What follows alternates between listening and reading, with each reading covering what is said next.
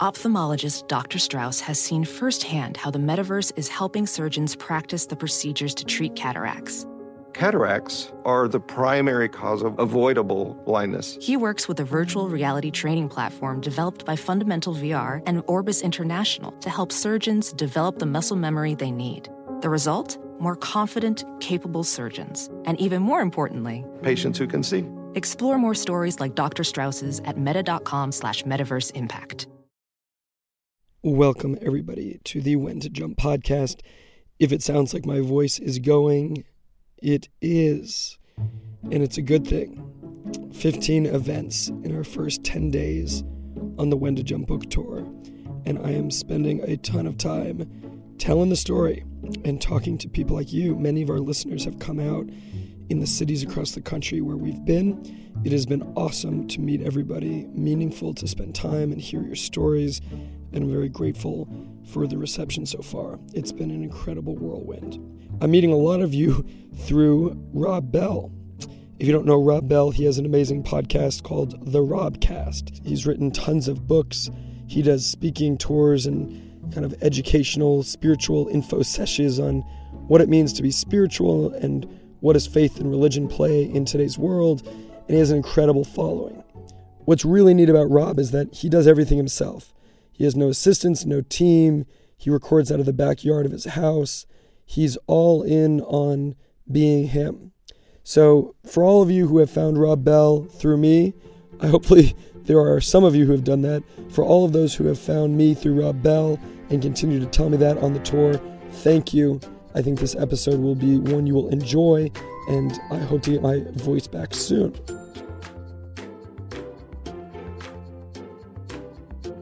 He was in a band and the band broke up. He took a jump to school to become a pastor and then started a church because he thought there's got to be a better way to do this whole thing. He is now a spiritual teacher, some would say author, speaker, an all-around interesting human being.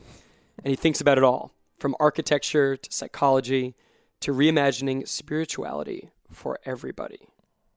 He is Rob Bell, and he joins me today on the When to Jump podcast. Rob, thank you for coming on. Man, my pleasure, especially in the comfort of my own back house. This is fantastic.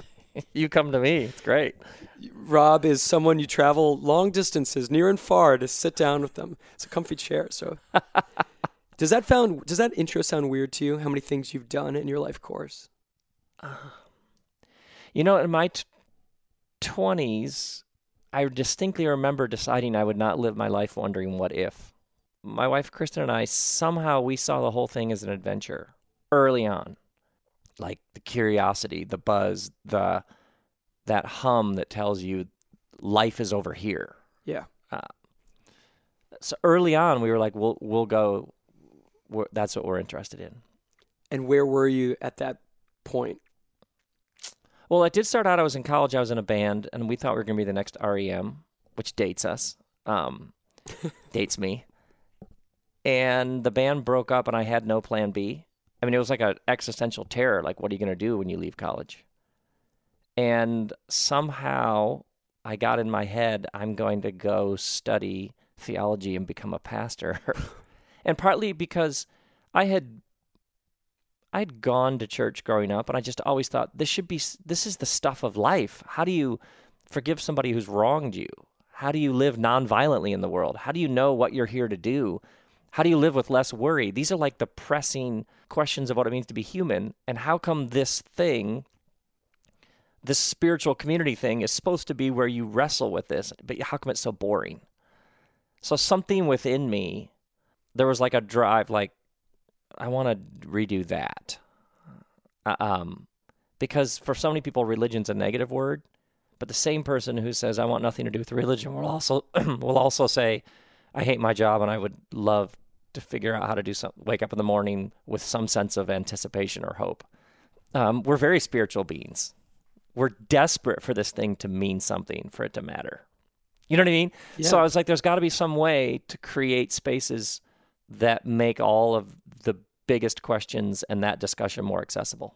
So I went to seminary, became a pastor, and then I was like, I got to start my own church because this is not working. So we started a church, which was a massive risk. What was not working when you decided to start a church? the first church that I worked in after seminary was like, what do I wear? When do I stand up? When do I sit down? Inside, there's all this inside baseball. There were all these terms and forms and metaphors that unless you knew it, it was like, what are they talking about? So I just had some sense like, so is there some way to make this accessible? There's thousands and thousands of years of wisdom, and some of it's brilliant and insightful and will blow your mind. And a lot of modern people are cut off from it. It's like we're all treble, no bass.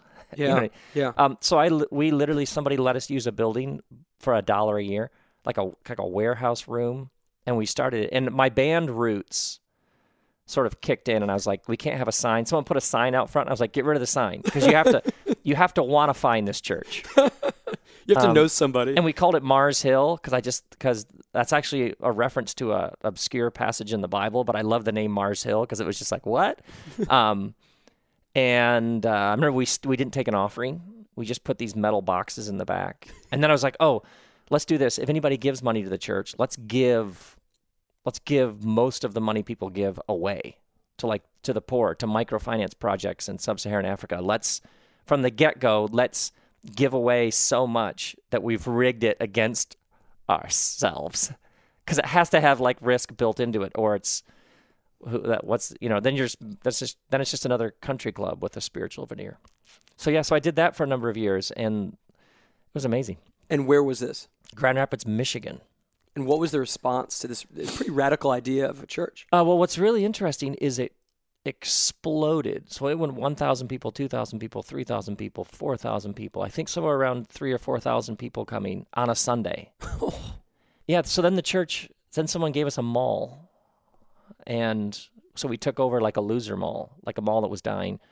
We gutted one end of it and made a meeting room in the round that sat 3,500 people. And so I was doing the sermon 3 times on a Sunday by then. So at some point in my early 30s, there was like 10,000 people on a Sunday. Holy cow. Yeah. So I remember somewhere somebody did an article calling it the fastest growing church in American history, which is just the most ridiculous stat ever. But also this sense like it felt like it was very surreal. Like it's like a giant art project. I'm just trying to make something here that could help people. And all of a sudden it's like a phenomenon. It's like a thing. How surreal was that to have this idea in your head? We're going to redefine, what a church is from content to structure. And all of a sudden, I mean, that must be like not to go back to your music roots, but like a rock star thing, right? I mean, there's a reason you guys are, that really blew up. I had thought I'm either crazy or there's all sorts of people who would respond if we did this. And I was trying to reclaim the sermon as an art form, not as a thing for a group of religious people over in the corner. But you think about Martin Luther King, I have a dream speech. That was a sermon. Nobody heard that and then was like, I don't know, I think he went long. You know what I mean? Like that was an event. It was prophetic. It was speaking truth to power. It was giving you a vision of a better tomorrow. It was convicting, but also hopeful. It was raging against the machine, but it was also healing. It was all these different things, and you were either there or you weren't. So I had some sense like the sermon got hijacked somewhere along the way, but a sermon is hopefully an announcement about what it means to be human, help and insight. It's a proclamation about how to be fully alive. So I was like reclaiming the sermon. I was setting things on fire. I was covering the stage in dirt. I'd have actors planted because to me it was this is an event that you get caught up in, and you're learning and you're growing and you're being challenged, and you've got other people.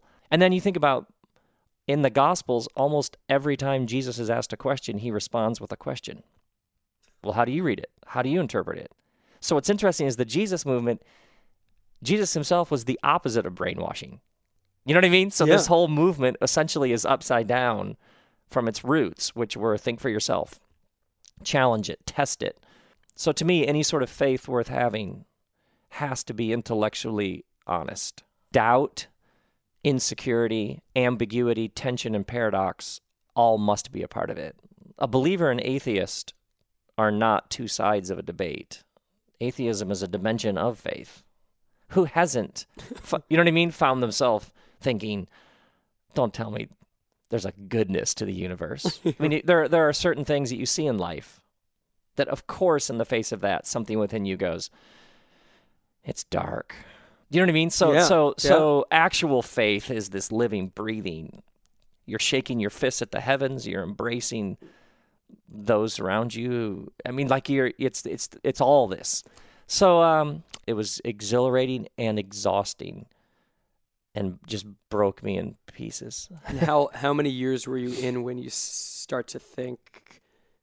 The 5-year anniversary, I had like a burnout, because I came from I was trained essentially. You just go, denial's my drug of choice. Everything's fine. Super pastor. Yeah. Like, we're good. You got to be the visionary, positive leader. So that image just killed me. I mean, I remember one Saturday I did 3 weddings in one Saturday, and then woke up the next morning and did probably 3 sermons. Like, you think about like an athlete. You'd be like, how many games in a row could you play before your body would start to, and then the emotional, when you go to the hospital and visit a family and their 3-month-old son is in a little plastic box and he's got tubes hooked up to him, like I was doing things like that, and then I just go back to the office and keep working. But that's like emotionally devastating to do a funeral or to go to the hospital. So I didn't understand all the toll, what this was taking out of me, because you're young and you're trying to prove yourself. So I sort of hit the wall. 5 years in, I was like, there's got to be some other better way to live. And then what happened? Then it was like, oh, there's this thing called therapy where you can do your own interior work. You can find out why you're so desperate to be successful and please. And the only route forward is you're going to have some boundaries. You're going to have to start saying no to certain things. You're going to have to risk that people will think that you're not everything that you've worked so hard to convince them you are. So that was like, I had to. I was in enough pain. And to this day, the number of leaders I meet with who are just exhausted. There's something about the modern world and the way it's without rhythms. So you're on email all the time. You're getting texts all the time. Yep. Then you combine that with people in like spiritual communities where the needs of the world never end. And without some solid boundaries, without days off where you're untethered to your phone, people just get cooked. Wow. So you go into therapy after the church? Oh, yeah. I'm probably early 30s. I'm still the pastor. I just start realizing the only route forward is to understand. It's almost like, oh, you have an interior life, and you have a family of origin, and you have a temperament that has health and unhealth. There are all these positives to who you are, but there's also like a underbelly. Yeah. So you have to go into that place, and you have to find out what all that stuff is. And gradually things started to make more, it's like, oh, that's why I do that. Oh, yeah. Everybody who's going to therapy oftentimes will say something, lots of people will say things like, all of a sudden, this thing I always do when there's conflict. There's this thing I always do when there's tension. I understood why I do that. So I was given like little tools to help, that kind of thing. That's amazing. Yeah. So I started to gradually get healthier. And then what you described, there was another leap from there. Yeah. So I did that. And then what I kept noticing is, oh, I'm talking about what it means to be human. And that's different than trying to build a particular religion over here for these people. The things I'm talking about are for everybody, essentially. Everything is spiritual. Work, family, relationships, how to keep a job, when to jump. This all has, there are spiritual roots, or depth. There's depth to life. So I started touring clubs like a band would tour, doing like 2-hour one-man shows. I did one on quantum physics and Hebrew poetry. Together? Yeah. Called Everything is Spiritual. That was the first one. Then there was Everything Spiritual 2. But I started touring like a band would tour. Like my family and I would get on a tour bus. And remember, we did 25 cities in 28 days. Oh my gosh. So I would do like clubs. I'd come out and do like a sermon meets guerrilla theater meets performance art meets revival meets a TED Talk meets a recovery meeting. These like show, like a stand-up sermon show thing. So I just noticed that when I was in environments that weren't overtly spiritual or religious, it was like magic. It was like it popped at some other level. And you probably had different types of people coming to these. Absolutely, because it was almost like people could like, oh, I could bring my friend to that because they heard Seinfeld at that club. So I could bring my friend to that. You know what I mean? Like that's a space. But then I noticed when I talked about how to forgive somebody who's wronged you, or I would talk about like how to not be cynical. I noticed that it was like, oh, this is where my work is supposed to be. Out where we talk about all the stuff of life. Then I was like, well, how far can I take this? There was like it was like a leap with just, and I always describe it to people like you have enough texture and shape to know which way to jump, but you don't have enough detail or security or guarantee that it makes it not like a risk and a leap and a jump. It's calibrated. It's like the universe is rigged in favor of you growing, and that means you're risking, and that means if you get too much. So when people are waiting for too much detail, that takes all the fun out of it because it's the leap that shapes you. And you surf every my day? goodness. Most days. Lots of days. Lots of days. Yeah, and then I have a residency at Largo, which is like a comedy music club, and then in January I'll start a new tour. So I'll do 20 cities first couple months of. But I just go out for a couple days and come back because our kids. Yeah. I love being home with my kids. And then there's books and the podcast, and then I've been doing some long form audio. Like I just did a 7-hour and 45-minute audio project on the art of communicating. So for everybody who has to give speeches, has to give keynotes, who has to give the CEO, they have to talk to the employees. Like I just did like a workshop on how to communicate. So I just keep making stuff. That's how it works. And what? I mean, this is like asking the guy the question, but like, what do you want out of your life when you think of your purpose and your time on earth? Oh, man.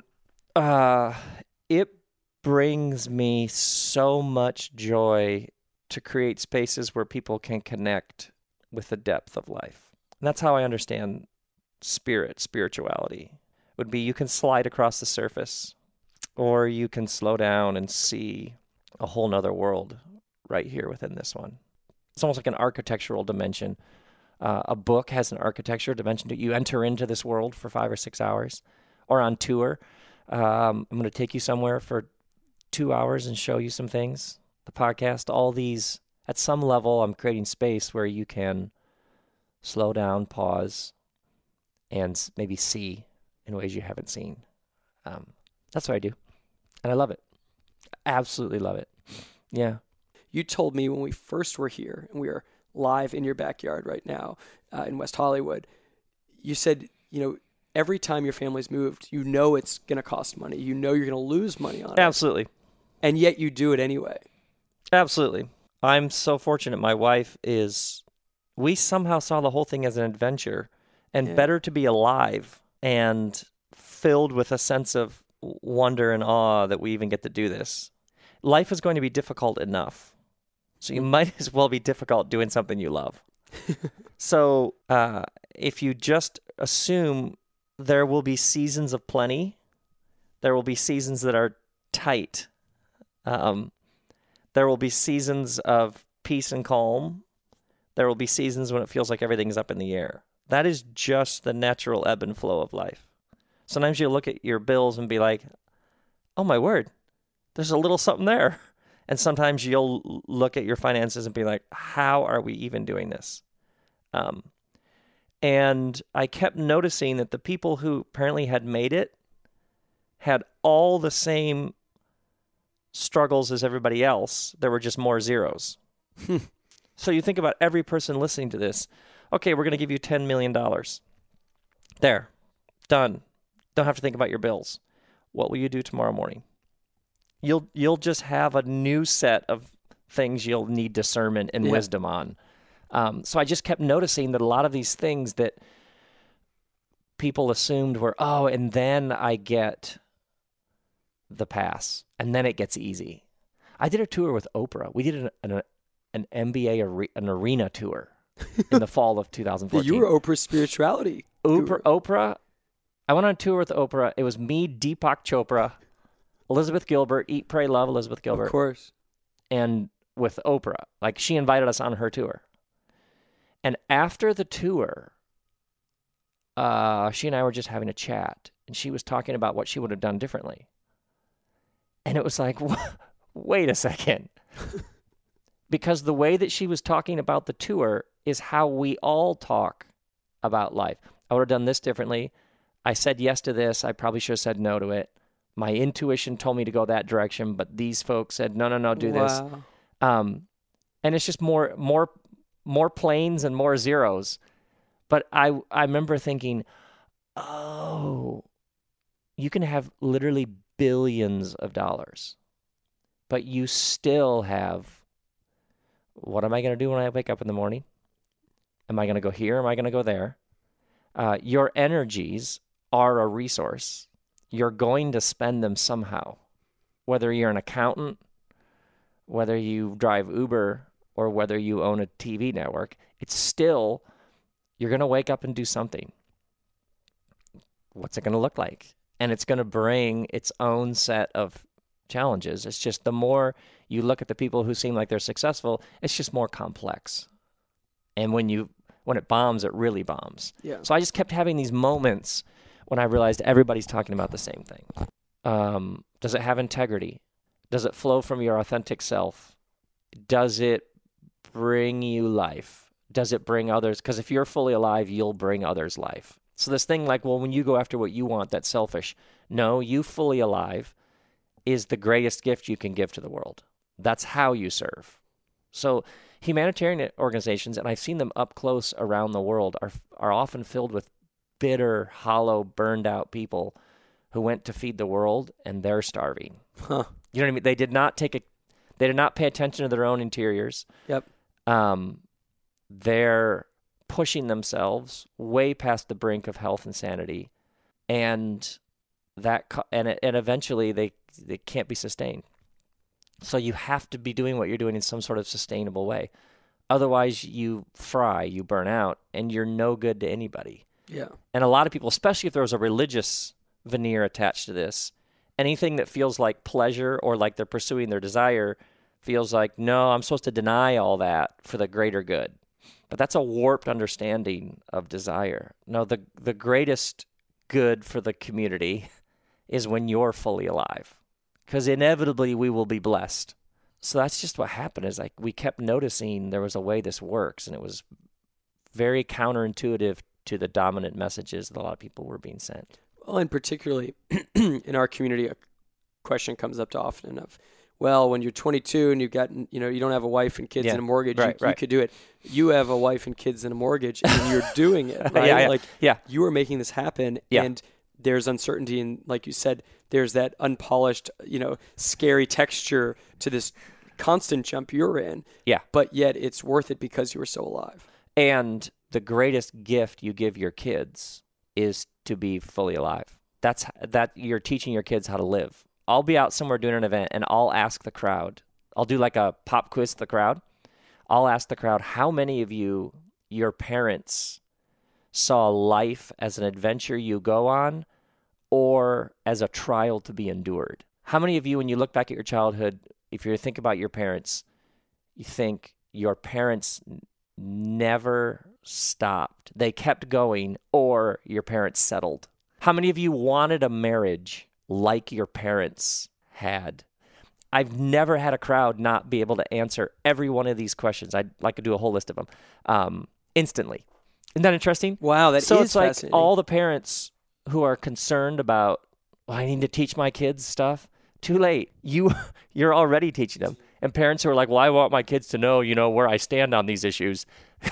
Your kid has heard you sound off on this. They know, trust me. So whenever someone says, yeah, but I've got kids. Yes, and that's why it's so important.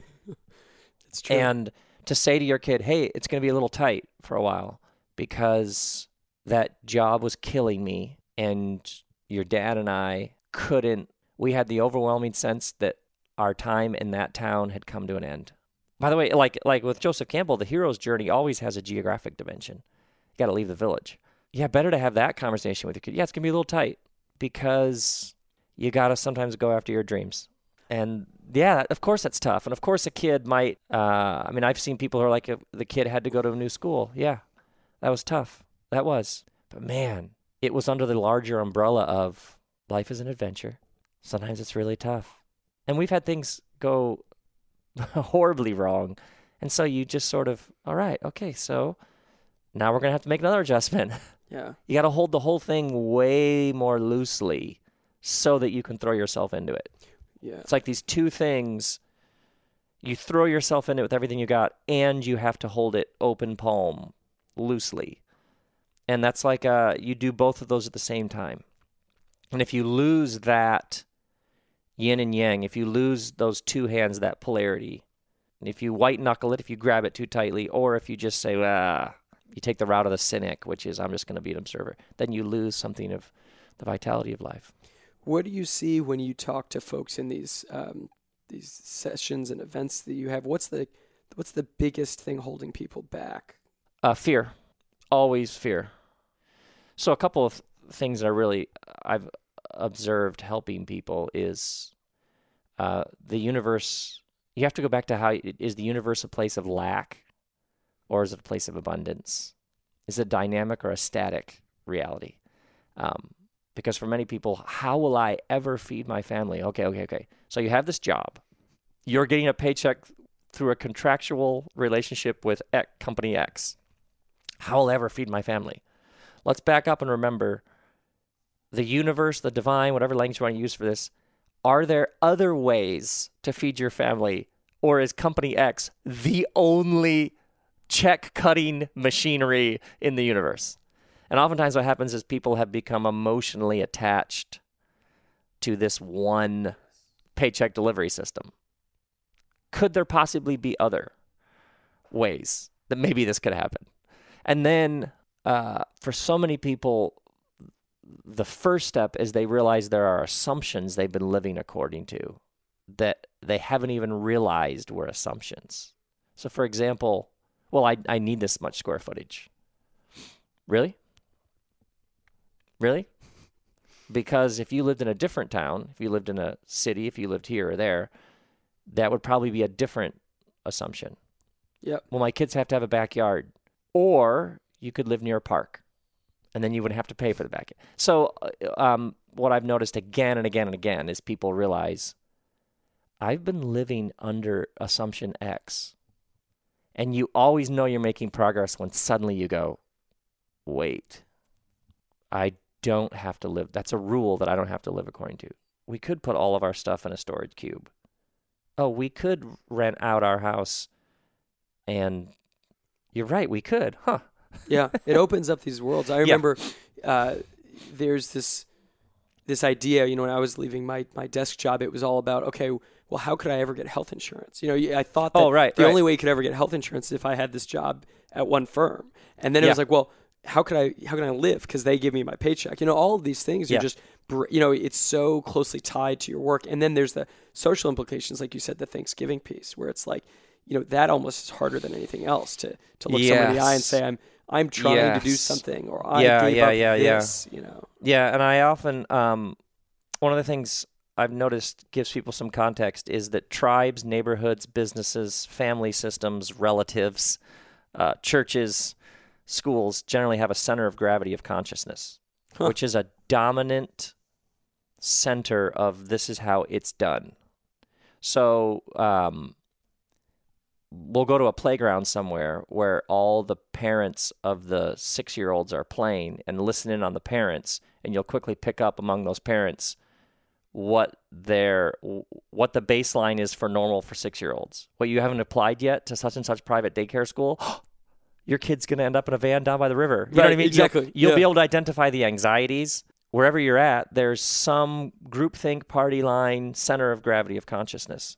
And growth is what happens when you have seen or tasted beyond the center of gravity. And once you see, you can't unsee, and once you taste, you can't untaste.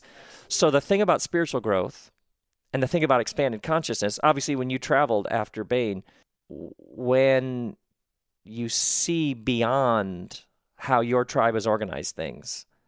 You now are an interesting place because you're more alive than ever, because you've seen and tasted, and you're electrified in a new way. But you also, the very point of your growth and opening up and expansion could now be the exact place of tension and conflict with your tribe. Yes.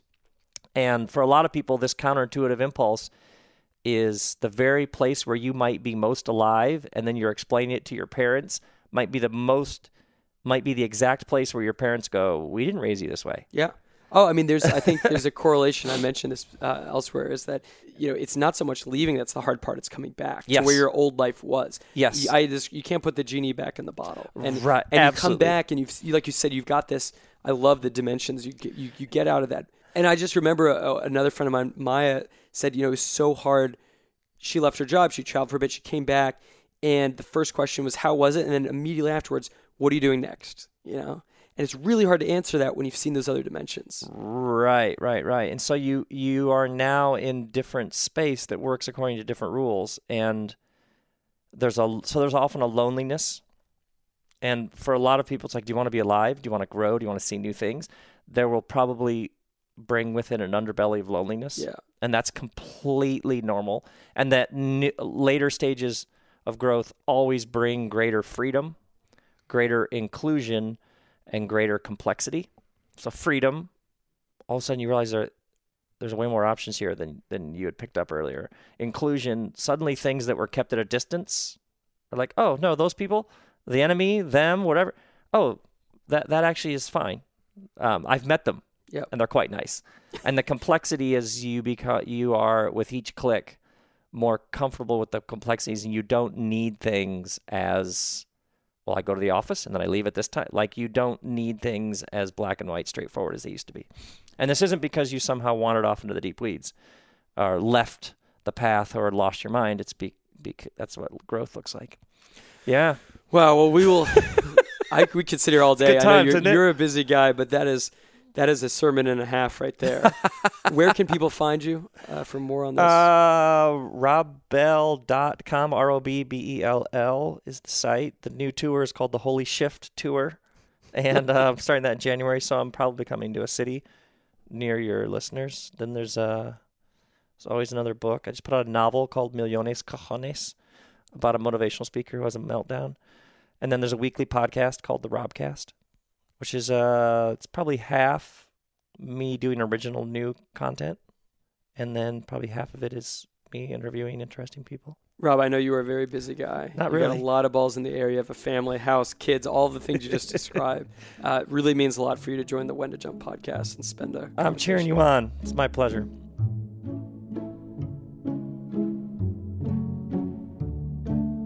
We are a few weeks into the book being out, and it has been truly incredible.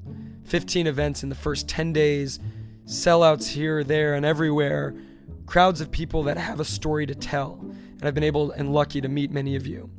If you haven't read the book yet, grab it, whentojump.com/book. That's whentojump.com/book. 44 stories of people jumping in every type of way, insights and frameworks, and a foreword from Sheryl Sandberg. It has been amazing. So, all that can be found on the website. I hope you read the book. If you do, reach out. Thank you for following, and thank you for listening to the When to Jump podcast.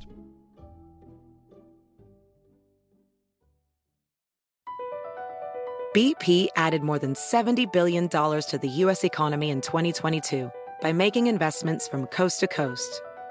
Investments like building charging hubs for fleets of electric buses in California and starting up new infrastructure in the Gulf of Mexico. It's and, not or. See what doing both means for energy nationwide at bp.com/investing in America.